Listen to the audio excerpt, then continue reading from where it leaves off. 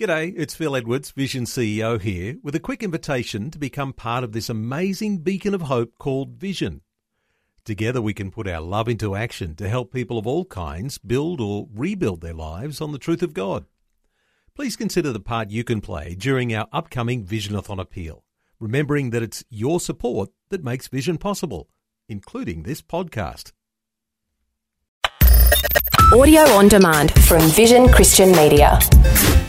Foundations. Now, another thing that really shocks a lot of Jewish people when they first become acquainted with the New Covenant is how it confirms and reaffirms so much of what they know in the Old Covenant.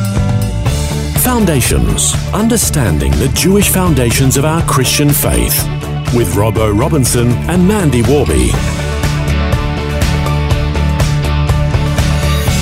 In our last program, we had a conversation about the fact that there have been many so-called messiahs from many different religious backgrounds and cults throughout history. We learned what a messiah is supposed to be, and we looked at the biblical issue of the messiah and how both Judaism and Christianity both claim a future messiah. Jews and Christians use the same scriptures, but they have very different understandings of who the messiah is and isn't. And that's where we're going to pick up the conversation on this program. It's a bizarre thing, really, that you've got exactly the same scriptures, and yet the two faiths that hold these scriptures as sacred have got a completely different endpoint when it comes to who the Messiah is.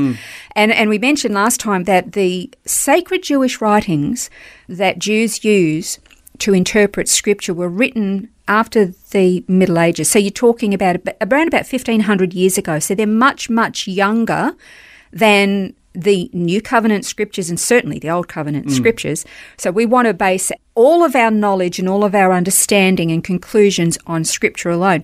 I should just mention too, and I know I have before, but the reason that the rabbis and the sages put so much emphasis on their sacred writings is that they say, and a lot of Christians will understand this, if you really want to understand what the scripture says, you need people who are very, very learned in them to be able to interpret them for you. I mean, that's the reason why we have Bible dictionaries and concordances and commentaries to help us understand. Yeah. And this is what the Jews have for themselves. So they're saying they don't hold the sacred writings as more important than the scripture, because they say that the scripture is God's words.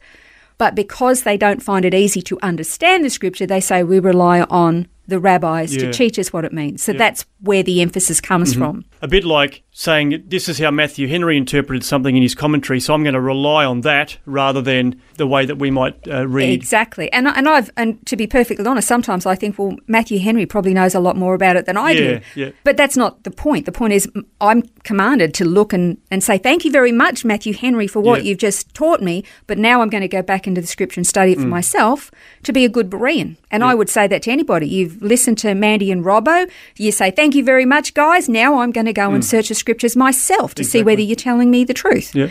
That's what we're supposed to do. So, we finished off last time also looking at the fact that Judaism today is very, very different. Okay, it's very different from what it was like when God originally instructed Moses on how the people should live and what he required of them. Very, very different today.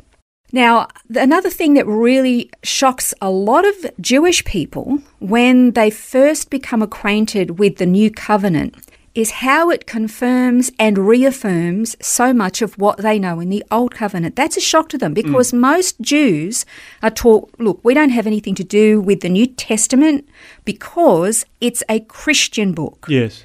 We are Jews and we have the Old Testament. That's our book. But when Jews actually do pick up a New Testament and they read it, they kind of go, oh, this is all about Jews. Yeah, written by Jews. Written by Jews, for Jews. Yep. And it was Jews who took the gospel to the world. Yeah. You know, it's very Jewish and it's a shock for them. And they're always quoting from the Old Covenant anyway. I mean, I think of Jesus on that road to Emmaus. He taught them from Moses and the prophets who he was. So he was actually using the Old Covenant to confirm that he was the Messiah. Exactly. Well, there was no New Testament written by that stage. So it was all Old Covenant scriptures, which is fabulous. But what we read in the Old Covenant is confirmed in the New. It's not two books, it's one book. Yeah. And so, and this is where we learn about Mashiach, in the Old Covenant. That's right. And we get that from a number of scriptures in the Old Covenant. I mean, one which is probably the very first one, Genesis 3:15, God's dealing with Satan as he's proclaiming his curse. And he says to the serpent, I'll put enmity or hatred between you and the woman, and between your seed and her seed. He shall bruise you on the head, and you shall bruise him on the heel. Yeah, so that is our very, very first picture that a Messiah is going to come and crush Satan for what he's done. And born of a woman, just And born of a woman. So that's our first hint. Oh, okay. So he's going to be born of a woman, but maybe not necessarily from a man, because it doesn't say. Yes. You have to kind of assume that. Why would you only say born of a woman and not say born of man and woman? Yeah. So there's this hint. That's the first one. So then, you know, we've already spent a little bit of time learning about the prophecy in Isaiah 7:14 that Mashiach would be born of a virgin. We don't need to go over that again. But I want to list some more really important criteria for the Mashiach to be able to tick off a few more boxes to be accepted as the anointed one. Well, one that you might want to use in that list is from Micah. Now, obviously, Micah 5:2 is a very well-known verse. It's often on Christmas cards or incorporated into the Christmas story that Jesus will be born in Bethlehem. But verse 3 goes on with some really interesting additional information. So this is verses 2 and 3 of Micah 5. As for you, Bethlehem Ephrathah, too little to be among the clans of Judah, from you one will go forth from me to be ruler in Israel. His going forth are from long ago, from the days of eternity. Therefore he will give them up until the time when she who is in labour has borne a child. Then the remainder of his brethren will return to the sons of Israel. Isn't that awesome? Yeah. Once again, you get this reference to the birth of a child, when she who is in labour has brought forth this child. What child would that be? Yeah. We're talking about the Mashiach, the Messiah, which was already mentioned in Isaiah 7:14. We always forget this last little bit. How many times did God have to say that this child would be born? And the other really good thing about this verse in Micah, because something was actually really emphasised there that we don't always focus on. Yes, he was going to be born in Bethlehem, but here's what else this verse says. It actually says, his going forth. Okay, this is the Mashiach, this ruler who's going to be coming from Israel. His going forth are from long ago, from the days of eternity. We're not talking about a new entity here. We are talking about something divine, eternal. Therefore, he will give them up until the time when she who is in labour has borne a son.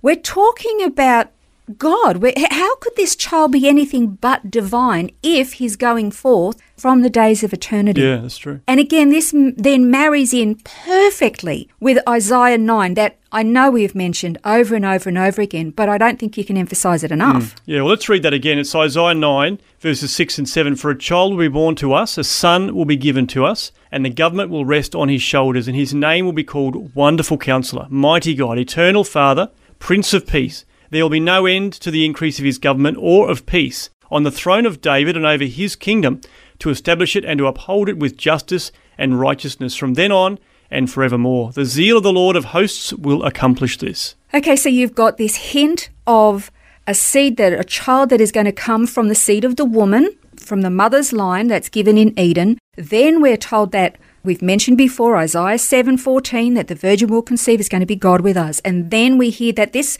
child is actually going to be from times eternal, and he's going to be born in Bethlehem. Yeah. And when he's born, he's wonderful, he's counselor, mighty God, everlasting Father. Yeah. I don't know how many more ways God can actually describe who the Messiah is going to be and what he's going to do when he gets here. It's amazing. It certainly is very amazing. And we're only partway through this part of the study on the right Messiah. We're going to continue it next time as we continue to unpack the understanding of just who is the right Messiah. Which one should we be following? This has been Foundations, a look at the Jewish foundations of our Christian faith. For study notes, resources and more, see vision.org.au/foundations. Thanks for taking time to listen to this audio on demand from Vision Christian Media. To find out more about us, go to vision.org.au.